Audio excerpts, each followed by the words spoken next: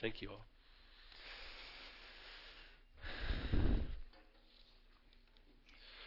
Well, when the planes hit the World Trade Center towers on 9/11, there were over 3,700 planes flying in U.S. airspace at the time. By noon that day, flights were grounded and there was hardly a plane in the sky. For the first time in U.S. history, all flights were canceled. Every plane was grounded.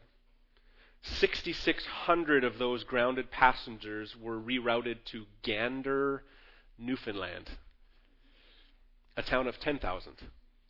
6,600 people showed up at the doorsteps of 10,000 people in Gander, Newfoundland on that tragic day. And that town responded by opening their homes and arms for the next number of days. One individual described Gander in those days as a beacon of light in the dark. Residents showed the way to hope and humanity in a time of death and despair. The majority of the passengers stranded were Americans. And after their days of welcome from their billets in Gander, many have returned multiple times since to visit. One passenger said, "I can only equate it to the love of a grandmother, that love that I felt in those days in Gander, Newfoundland." People flying across the country or from other countries to carry on the relationships that began in those tragic days because they were so significant.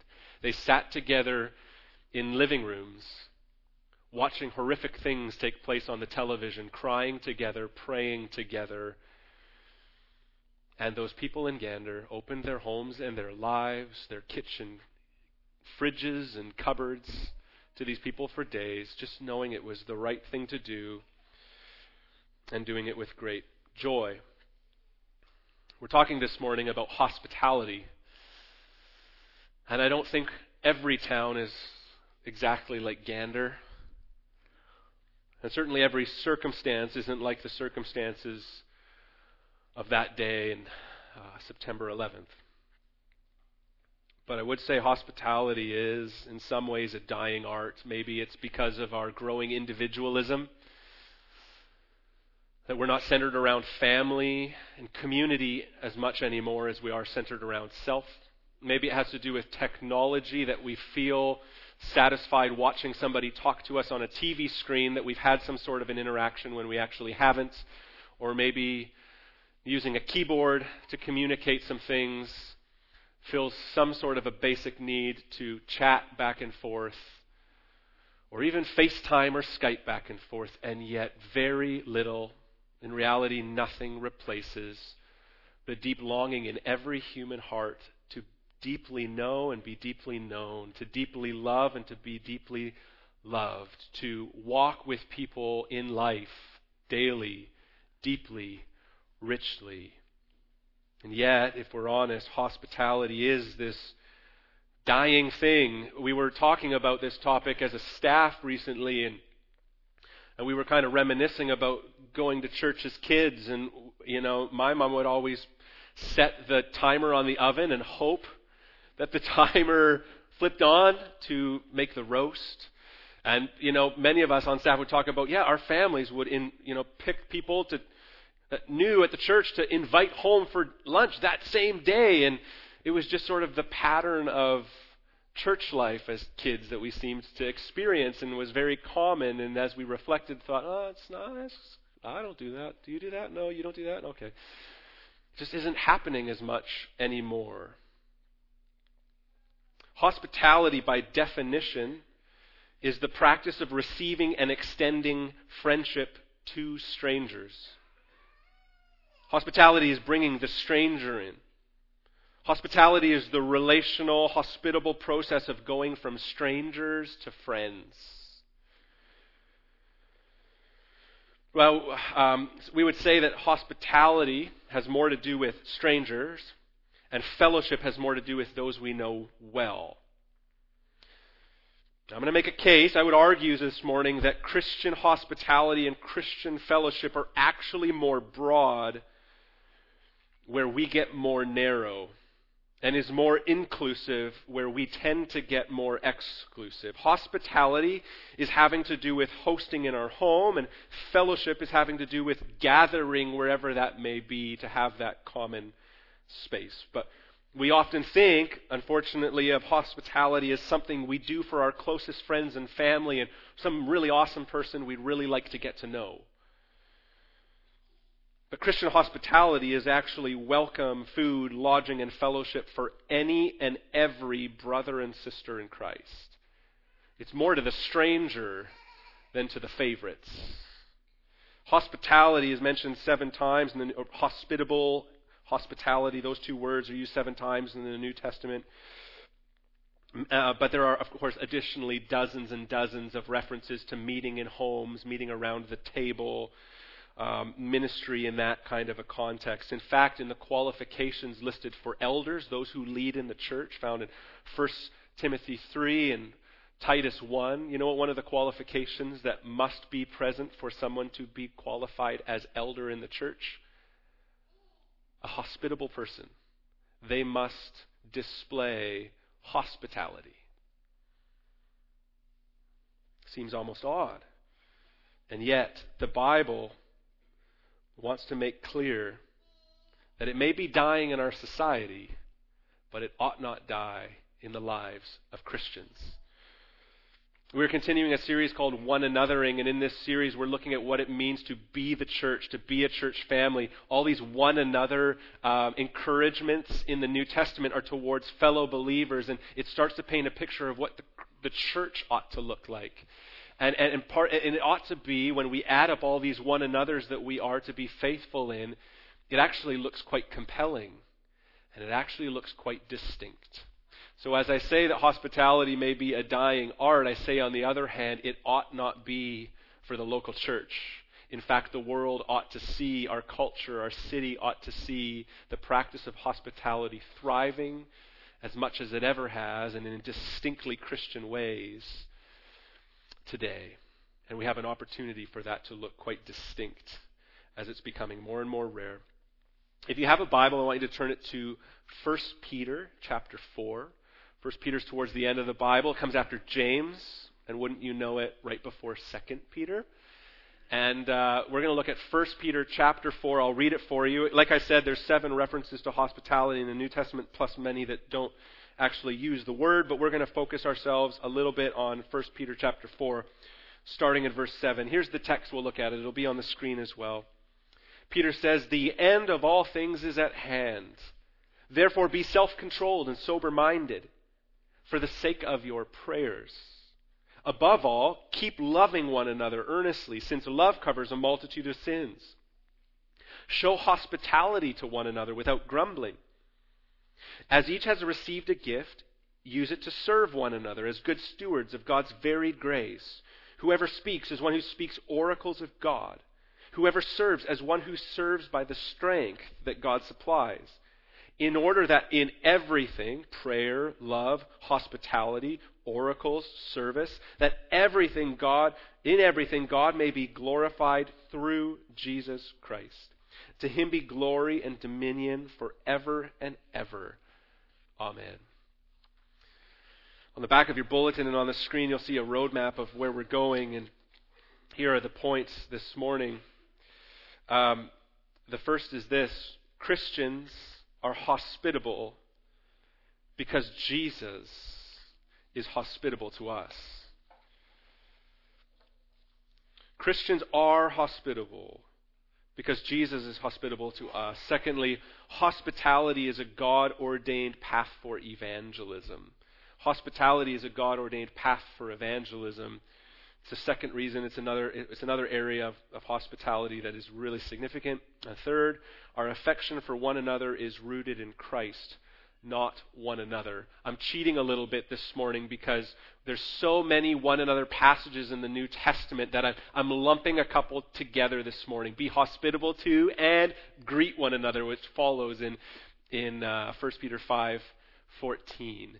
And so we're going to lump those together because they have some common traits. And so we'll look at that thirdly. But first, Christians are hospitable because Jesus is hospitable to us. This text we're looking at this morning, just by way of clarification, begins with these words: the end of all things is at hand.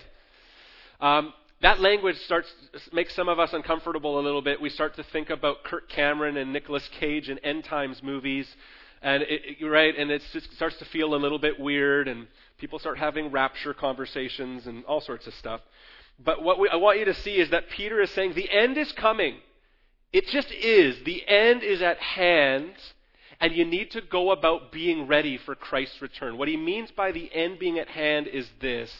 It's talking about redemptive history. See, God created everything perfectly, and then sin entered the world through humanity.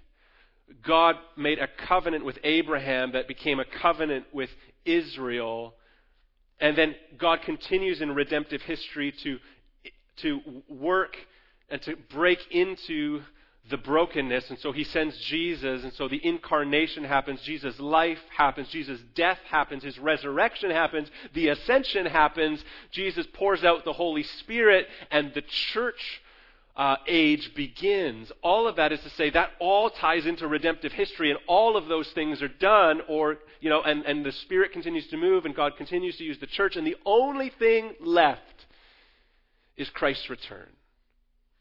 And so we are in the last days because there's nothing left to take place but for Christians to go about being Christians, the church to go about being the church, the Holy Spirit to move in the midst of those things, and when the time comes, Christ will return. And so we are in the last days for that very reason. And so Peter is bringing it. So often it's Paul, you can just go with it. But in this case, Peter is saying, look, focus your life. Christ is coming back, and you need to give yourselves to the important things. And he starts talking about prayer, which we've looked at in this series. Pray for one another. Be sober-minded on account of your prayers. Have a prayer relationship with the one who's coming, because you're going to look at him face to face when he does. Have that prayer relationship with Jesus, because Jesus is coming again, and it's the most important relationship. Also, keep loving one another earnestly, he says, since love covers a multitude of sins. Keep loving one another. This just reiterates where we've been going, but it's right in the same context of what it looks like to be the church. Keep loving one another earnestly. In these last days, till Christ returns, go about loving each other exceptionally well in the church, since love covers a multitude of sins, he says. Now, at first glance, I just got to clarify this quickly. At first glance, when it says that we should love each other earnestly because it covers a multitude of sins, we often look at that and go, oh, so if we just love really well, God will be really gracious to us. So we need for just a moment to say, okay, no, wait, Scripture needs to interpret Scripture here. We are saved by grace through faith, and there's no other means by which we can be saved. That's how we're saved. Faith in Jesus and his work is how we receive grace. So what does it mean then that our sins will be covered if we love well? Well, here's what it means. It's talking at this level, not this level. When we love each other really, really well, and then one of us does something that bothers or hurts another, when we're already loving well, in that context, it's quite easy to forgive. In that context, we're able to overlook the wrongs we commit to one another because, I know we love each other. But here's the thing, when we're not earnest in our love for one another and we wrong each other, where love is lacking, suspicion, misunderstanding, and conflicts arise because we don't trust that person's for us. But when we continue in these last days to earnestly love one another, even when we sin before each other, love covers a multitude of sins. And so we love each other well, knowing that we will hurt each other from time to time. But in the context of loving community, we can continue to press on and forgive, move on. And then we get to the heart of the matter. Be hospitable to one another without grumbling, it says. I love how he goes from pray, love each other, and then he gets almost even more practical. Be hospitable to one another. Like, right, love the foreigner, love the stranger, love the person you don't know well, have them in your home. Like, it's just getting really specific. One context for hospitality a lot of times is food. Can we talk about food for a few minutes? Everybody all right with that? This is the second service, right? So, when it gets a little bit later, especially, we're all ready to start talking about food. So, Tim Chester wrote a book I love called A Meal with Jesus, and in his book A Meal with Jesus, he just talks about the significant ministry that happened in Jesus' earthly ministry in his life that happened around the table. Think of all the significant times that when Jesus sat with sinners and saints, Pharisees and tax collectors and prostitutes, the ministry that took place, and it all kind of culminates in the Last Supper where his body is the bread and his blood is the cup. He pours his life out for the sake of the meal of his disciples. And he says in this book, consider for a moment what happens at the feeding of the 5,000. God provides fish and bread on a massive scale. From a few to many, feeds 5,000, and there's more leftovers than there were the amount of things to start with. Or think about the wedding at Cana. Jesus turns perhaps 120 to 180 gallons of water into wine, quality wine. Mennonites are feeling uncomfortable right now. Are we talking about large amounts of wine right now? Or are we actually doing this? I'm just quoting the Bible. At the beginning of the Bible story, the first thing God does for humanity is present us with a menu. The Lord God planted a garden in Eden in the east, and there he put the man whom he had formed. This is Genesis 2:8. And out of the ground the Lord God made to spring up every tree that is pleasant to the sight and good for food. From the beginning, God hospitably created a space for Adam and Eve to be comfortable, to be cared for, to have plentiful food, their needs to be met. At the end of the Bible story, God sets before us a perpetual feast. God likes doing the catering. He thinks food is a good thing. There are some parables that Jesus tells about heaven, about the kingdom for all eternity, and you know how he chooses to articulate it? It's like a great banquet. It's like the feast of feasts. That's what heaven's going to be like. Food is a good thing. You know what God considers an even better thing? You. Imago Dei. God created and he created and he created, and then he made only one type of creation in his image. People. There's no Imago Dei going on in cows. There's no Imago Dei going on in cauliflower. There's only Imago Dei going on in you, people, made in his image, right? The jewel of his creation. But I really think that there's something significant from beginning to end in the scriptures about combining people with food in the context of hospitality that is really significant. Something profound about the combination of the two, and that space around the table is a very significant one. For Christians in the early church, they got this. The shared meal was such a powerful sign of their mutual love for Christ that they became known as love feasts, as Jude puts it. Sounds a little weird. I don't know if I would RSVP to an invitation to a love feast, but that's the way that the church described it. And here's the reason they called it a love feast. Let's just define, so it seems less weird. It was called a love feast because these were the people that Jesus revealed his love to. They knew they were people loved by Jesus. And then they got together with people who knew they were loved by Jesus, and they gave themselves to loving each other well. So they went to a common meal, but what made it a love feast was that they knew and expressed and lived in light of being loved by Jesus and loving one another. And so they just became known as love feasts. It wasn't like turkey dinner.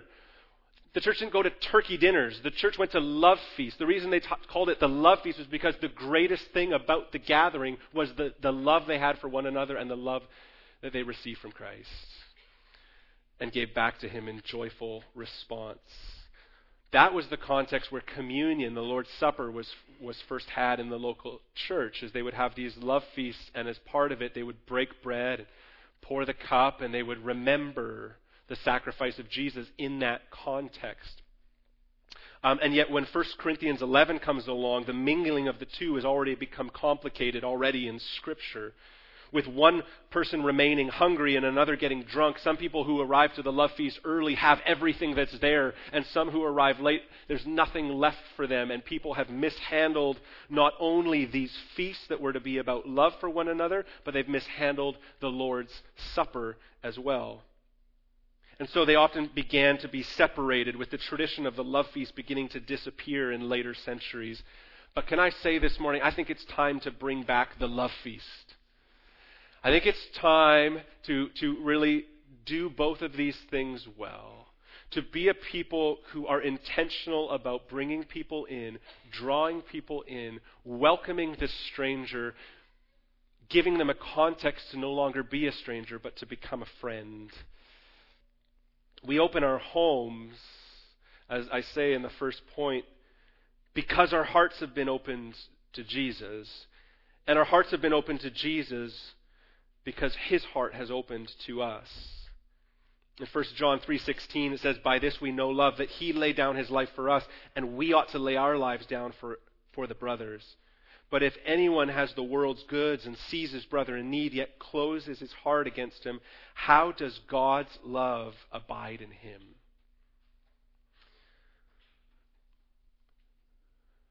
We can either, when we're told to be hospitable at church, we can either start looking on Pinterest at how to make the table perfect, start grabbing the Martha Stewart Living magazines off the shelf at the grocery store, and I just got to do this well. I got to be the hostess with the mostess here, or whatever. I don't know. Like, we look at hospitality sometimes as this thing we've got to do, we got to get done, and now we're responsible for it. And good Christians are hospitable, or we look at what Jesus has done. We look at the love that He has lavished upon us. We make our inspiration not that we're supposed to, or not just what good hospitality looks like around us, but we actually find our inspiration in the fact that Jesus feeds us with the gospel, satisfying our hungry hearts. Jesus clothes us in His righteousness, covering our filthy rags and our spiritual nakedness. Jesus greets us not as strangers or as subordinates, but He greets us as friends. And Jesus prepares a table for us at the great banquet because our future will be a feast. A feast where Luke 12:37 tells us that Jesus will serve at. Jesus will come around serving us at that great feast. And I think it's in that kind of a context, and it's through that kind of a lens that we can actually respond to what Peter's saying in 1 Peter 4:9. Show hospitality to one another without grumbling, he says. We can do one of two things here. We can work on behavior modification, or focus on what Jesus has done for us and minister out of a transformed heart, out of a transformed life. What motivates grumble-free hospitality? Because I should, or because Jesus did? See, there's just no way around it. You ever hosted people for a little while, and after they've been there a couple days, you're with your spouse in the kitchen, just quietly like, what are they still doing? What are they still doing here? When are they? Right, and you just start to have the murmur and the grumble. I was already meeting with some people after the first service here, and they were like, "Yeah, we were grumbling last night about needing to be hospitable. We have something coming up. We were grumbling a lot about it last night." Right? Like, it's easy to go there. It's just another thing added to the plate of a busy life that we think we need to be hospitable. How in the world do we do it without grumbling? Well, hospitality without grumbling is a sign of Christian love, because Jesus has been so hospitable to us. We take our cues from there. A life that has been touched by the hospitality of Jesus freely and quickly extends hospitality to others. We'll come back to that a little bit more later on, but let's get to the second point. We are certainly to be hospitable to one another, and that's inside of the church, and Galatians 6:10 gives us reason for that. It says, "As we have opportunity, let us do good to everyone, and especially to those who are of the household of faith." But it doesn't end there. Hospitality is also an avenue for mission. Hospitality, again, means meeting the stranger at the gate and bringing the stranger in. When the gates closed in an old city, people within the city could go and see if there were foreigners, travelers there, and if they needed a place to stay. When there were not inns in a town, people would go to the gate, look if there was someone who needed a place, and bring that person into their home and give them lodging and food and protection.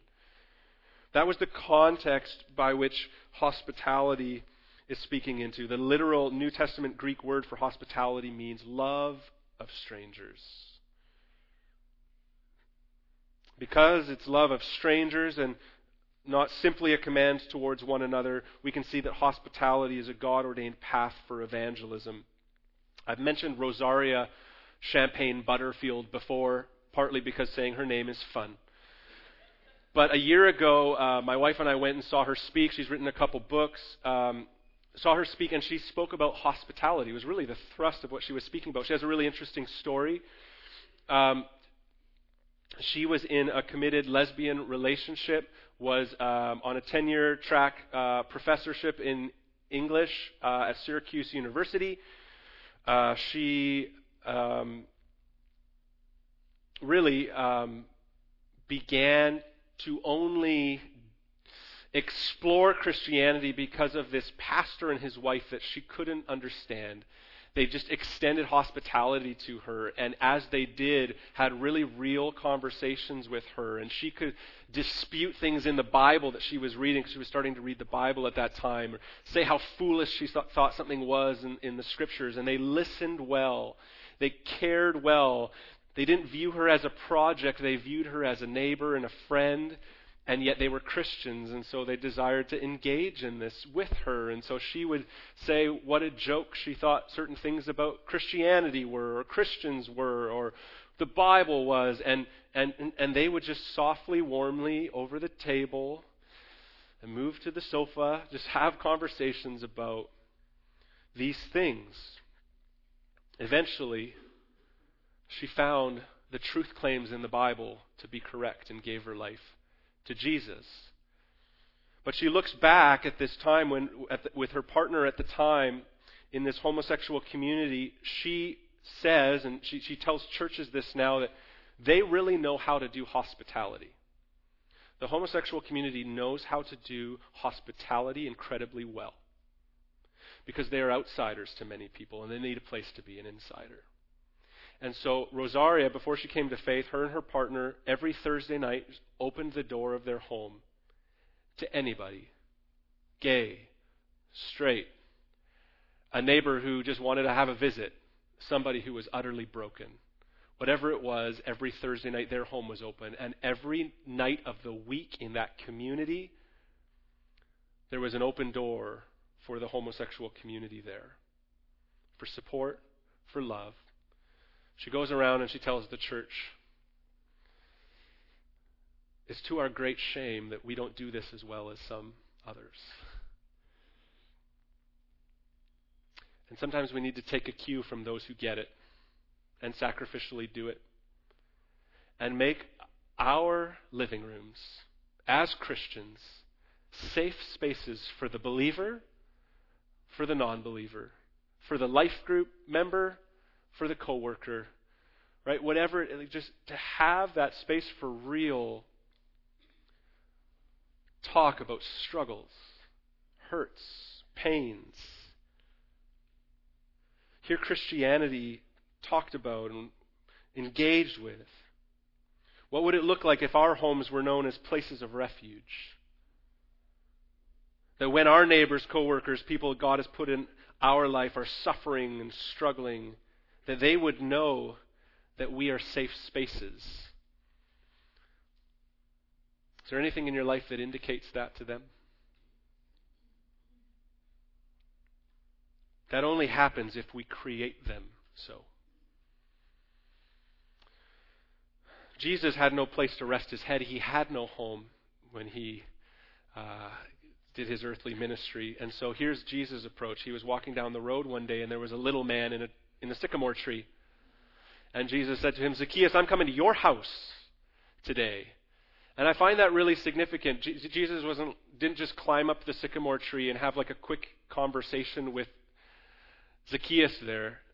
Jesus wanted to have time in the living room, time around the table. He called Zacchaeus down, put him in a comfortable place, and said, I want to meet with you there. And by the time Jesus and Zacchaeus were finished visiting, Zacchaeus was no longer Zacchaeus, the most hated man in town, tax collector who ripped off his fellow Jews. Zacchaeus was a changed man who was now giving more money back to people he had cheated than he had taken in the first place. He was absolutely different. He had encountered Jesus, and Jesus came down to his level and met with him there. I want to quote two men from you here, and I want to engage these a little bit. Mark Dever, firstly, it'll come on the screen, says, I think we can easily underestimate the difference between the casual interactions of this world and the casual interactions of genuine Christians.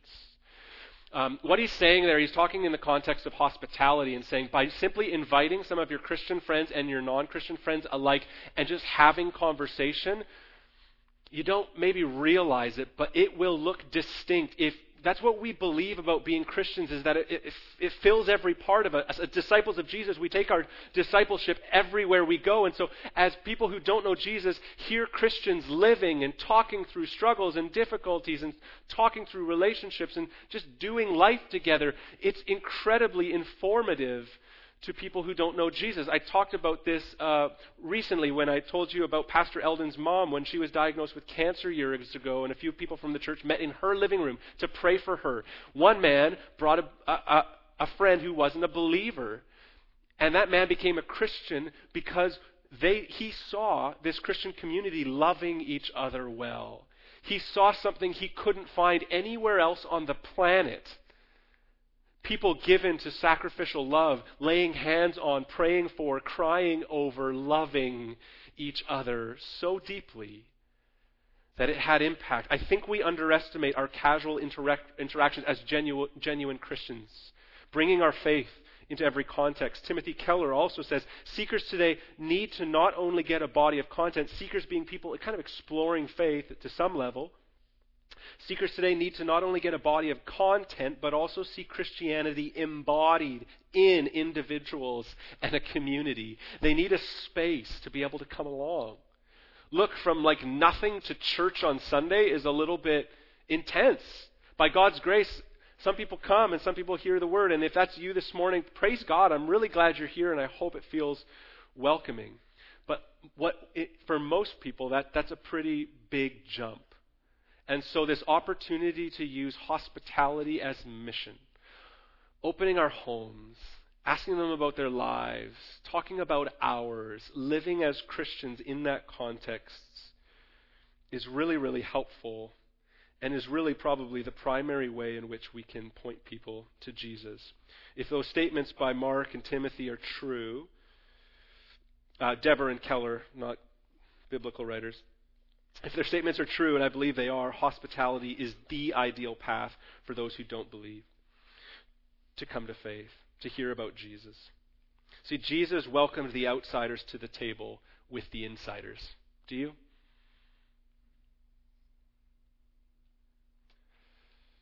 We love our safe spaces, but sometimes we love our safe spaces so much that we don't welcome the outsider because they're probably just not safe enough.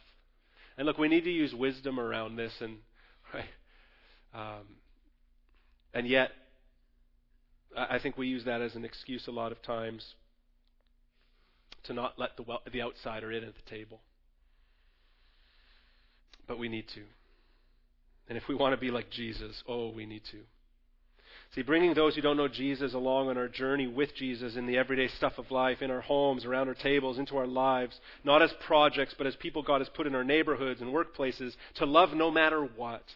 As we invite them into our worlds, we give them the opportunity to see the difference that Jesus makes. So after these first 2 points, I kind of just want to make a couple of quick asides. Here's the first one. At this point, some of you are probably feeling overwhelmed. To feel like you need to have an open door and home might sound daunting at this stage in life with maybe some of the things you're going through. I want to just stop and say, know that Jesus called people who were weary and burdened down to come to him, and he would give them rest. It's okay to rest sometimes. It's okay to take a week, a month, a year off in open home ministry. Okay, I need you to hear that. Jesus provides rest to you. I want to say also that Jesus calls us to rest in his finished work that he accomplished on our behalf. And the time will come, maybe it's now, maybe it's soon, maybe it's when diapers are out of the picture, I don't know. But the time is coming to be people at rest who provide sanctuary of rest for others. Jesus actually provides us with the kind of rest that we can pour out ministry to others.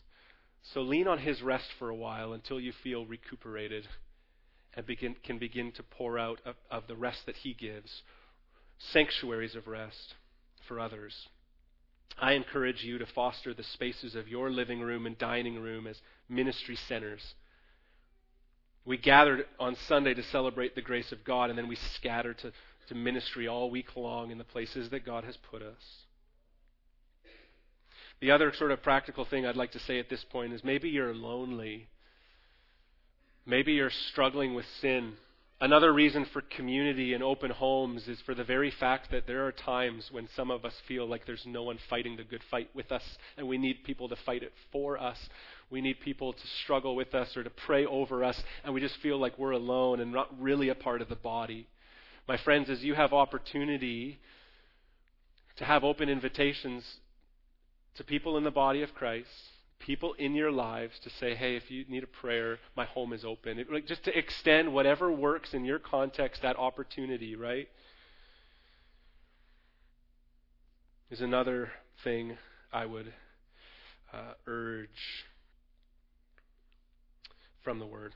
Thirdly, let's jump. Let's jump to this last point of greeting one another. You can see it in 1 Peter 5, a chapter later in verse 14. It says, greet one another with the kiss of love. In Romans 16:16 it says, greet one another with a holy kiss.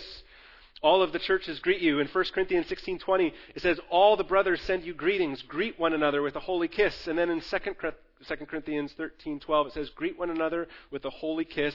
All the saints greet you. Okay, what I'd like you to do is turn to a neighbor. And we're going to... No. And it's going to get super weird in here. No. Yeah. So there's two things going on. Here's the first thing. There's something really cultural going on. Here's the second thing. There's something that needs to continue going on for all time.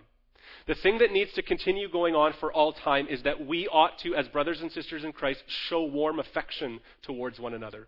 The cultural piece is that they did that in this context with holy kisses. And that just doesn't fly here. Gets you arrested here. We actually can hear this. A few weeks ago, we watched an update from Tyler and Cheryl Scholes. They're missionaries of ours in Burundi. And one of their little daughters was sort of giggling about, thinking about the fact that when her dad talks with Burundians, it's common like for them to hold each other's hands as they talk. And so his daughter thought it was funny that she would see her dad holding a Burundian man's hand as they would talk, or even as they would walk, they'd walk holding hands, because it was just a sign of affection. And it sounds a little silly to us, but you know what Tyler's doing? He's being a good missionary.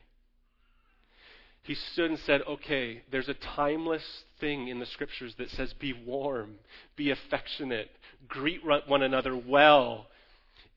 In the Bible, it's with holy kisses. For us, it might be a firm handshake. It might be a side hug. I don't know. But what I know for sure, it's looking somebody in the eyes with eyes that are truly smiling, with genuine warmth in your voice, and welcoming each brother, each sister, genuinely greeting them well. Did you know, Pastor Gary and Eldon told our front door ministry this recently, all the people who greet and everything, that there's 6 minutes that are most critical for first-time visitors in the church. You know what those 6 minutes are? I assumed they'd be the beginning and end of the sermon because, right? It's the first 3 minutes and the last 3 minutes of their morning at the church. How were they greeted? And were they acknowledged well on their way out? It's really interesting. People are longing for those connections. And it ought to feel different in the church than it does at the Rotary Club. It just ought to. It ought to look different in the church than at the convention you go to for work. I hear, to your affirmation, from many people that come to settle in at Central that I felt like family. It felt so warm here. And I say that to affirm you. You do this really well. I also simply want to highlight something that we ought to give ourselves to, all of us. And that is just warmly, genuinely greeting each other. Greeting each other with the love that we have experienced from Jesus and the commonality that we have in Jesus. Where we get this wrong, I think, is focusing it on the likability of the person in front of us. We have this subjective grid sometimes that we have for those we personally accept and let in. So depending on who's in front of me is how I will greet them. And so we'll be exuberant and say, "Hey, my favorite person in the world." And then we'll walk over to someone else and be like, "Hey, what's up?" Yeah. But because we have this grid of who we welcome. The Christian view is not subjective, it's objective. Do we have Jesus in common? If so, we are brother or we are sister. In Christ, we are family, and our greetings to one another are genuine, comfortable, and warm, and we give ourselves to that. To close, we summarize all of this by most namely looking to Jesus, not simply instructions to do these things. Jesus came into our world to welcome us. Jesus stands at the door of our hearts and knocks, and if we open the door, he comes in and he takes over and he makes a home in us by his Spirit in our hearts. Jesus washed feet. Jesus gave up his life to provide us with the meal of the bread and the cup. Jesus' ministry was marked with greetings and hospitality. Right, to the sinful woman who washed Jesus' feet, who he just encountered there, he looked at her and said, "Your sins are forgiven. Your faith has saved you. Go in peace." It was a significant encounter. To the woman Jesus encountered at a woman at a well in Samaria, he engaged her and offered her living water. To the man on the cross, he said, "Today you will be with me in paradise." And that wasn't just these characters in Scripture. That's you and that's me. In Ephesians chapter 2, verse 12, Paul says, "Remember that you," that's Gentiles, that's every non-Jew, "you were at that time separated from Christ, alienated from the commonwealth of Israel, and strangers to the covenant of promise, having no hope and without God in the world. You were hopeless and far from God. But now, in Christ Jesus, you who were once far off have been brought near by the blood of Jesus Christ." If you know Jesus, Jesus has taken you from stranger to friend. You've been taken from orphan to adopted son or daughter. He has totally drawn you in. And we get to, our ministry flows out of thankful, grateful response for those things. The way we greet one another is informed by the greetings we have received from Jesus. A greeting into the deepest relationship imaginable. A greeting leading to eternal life.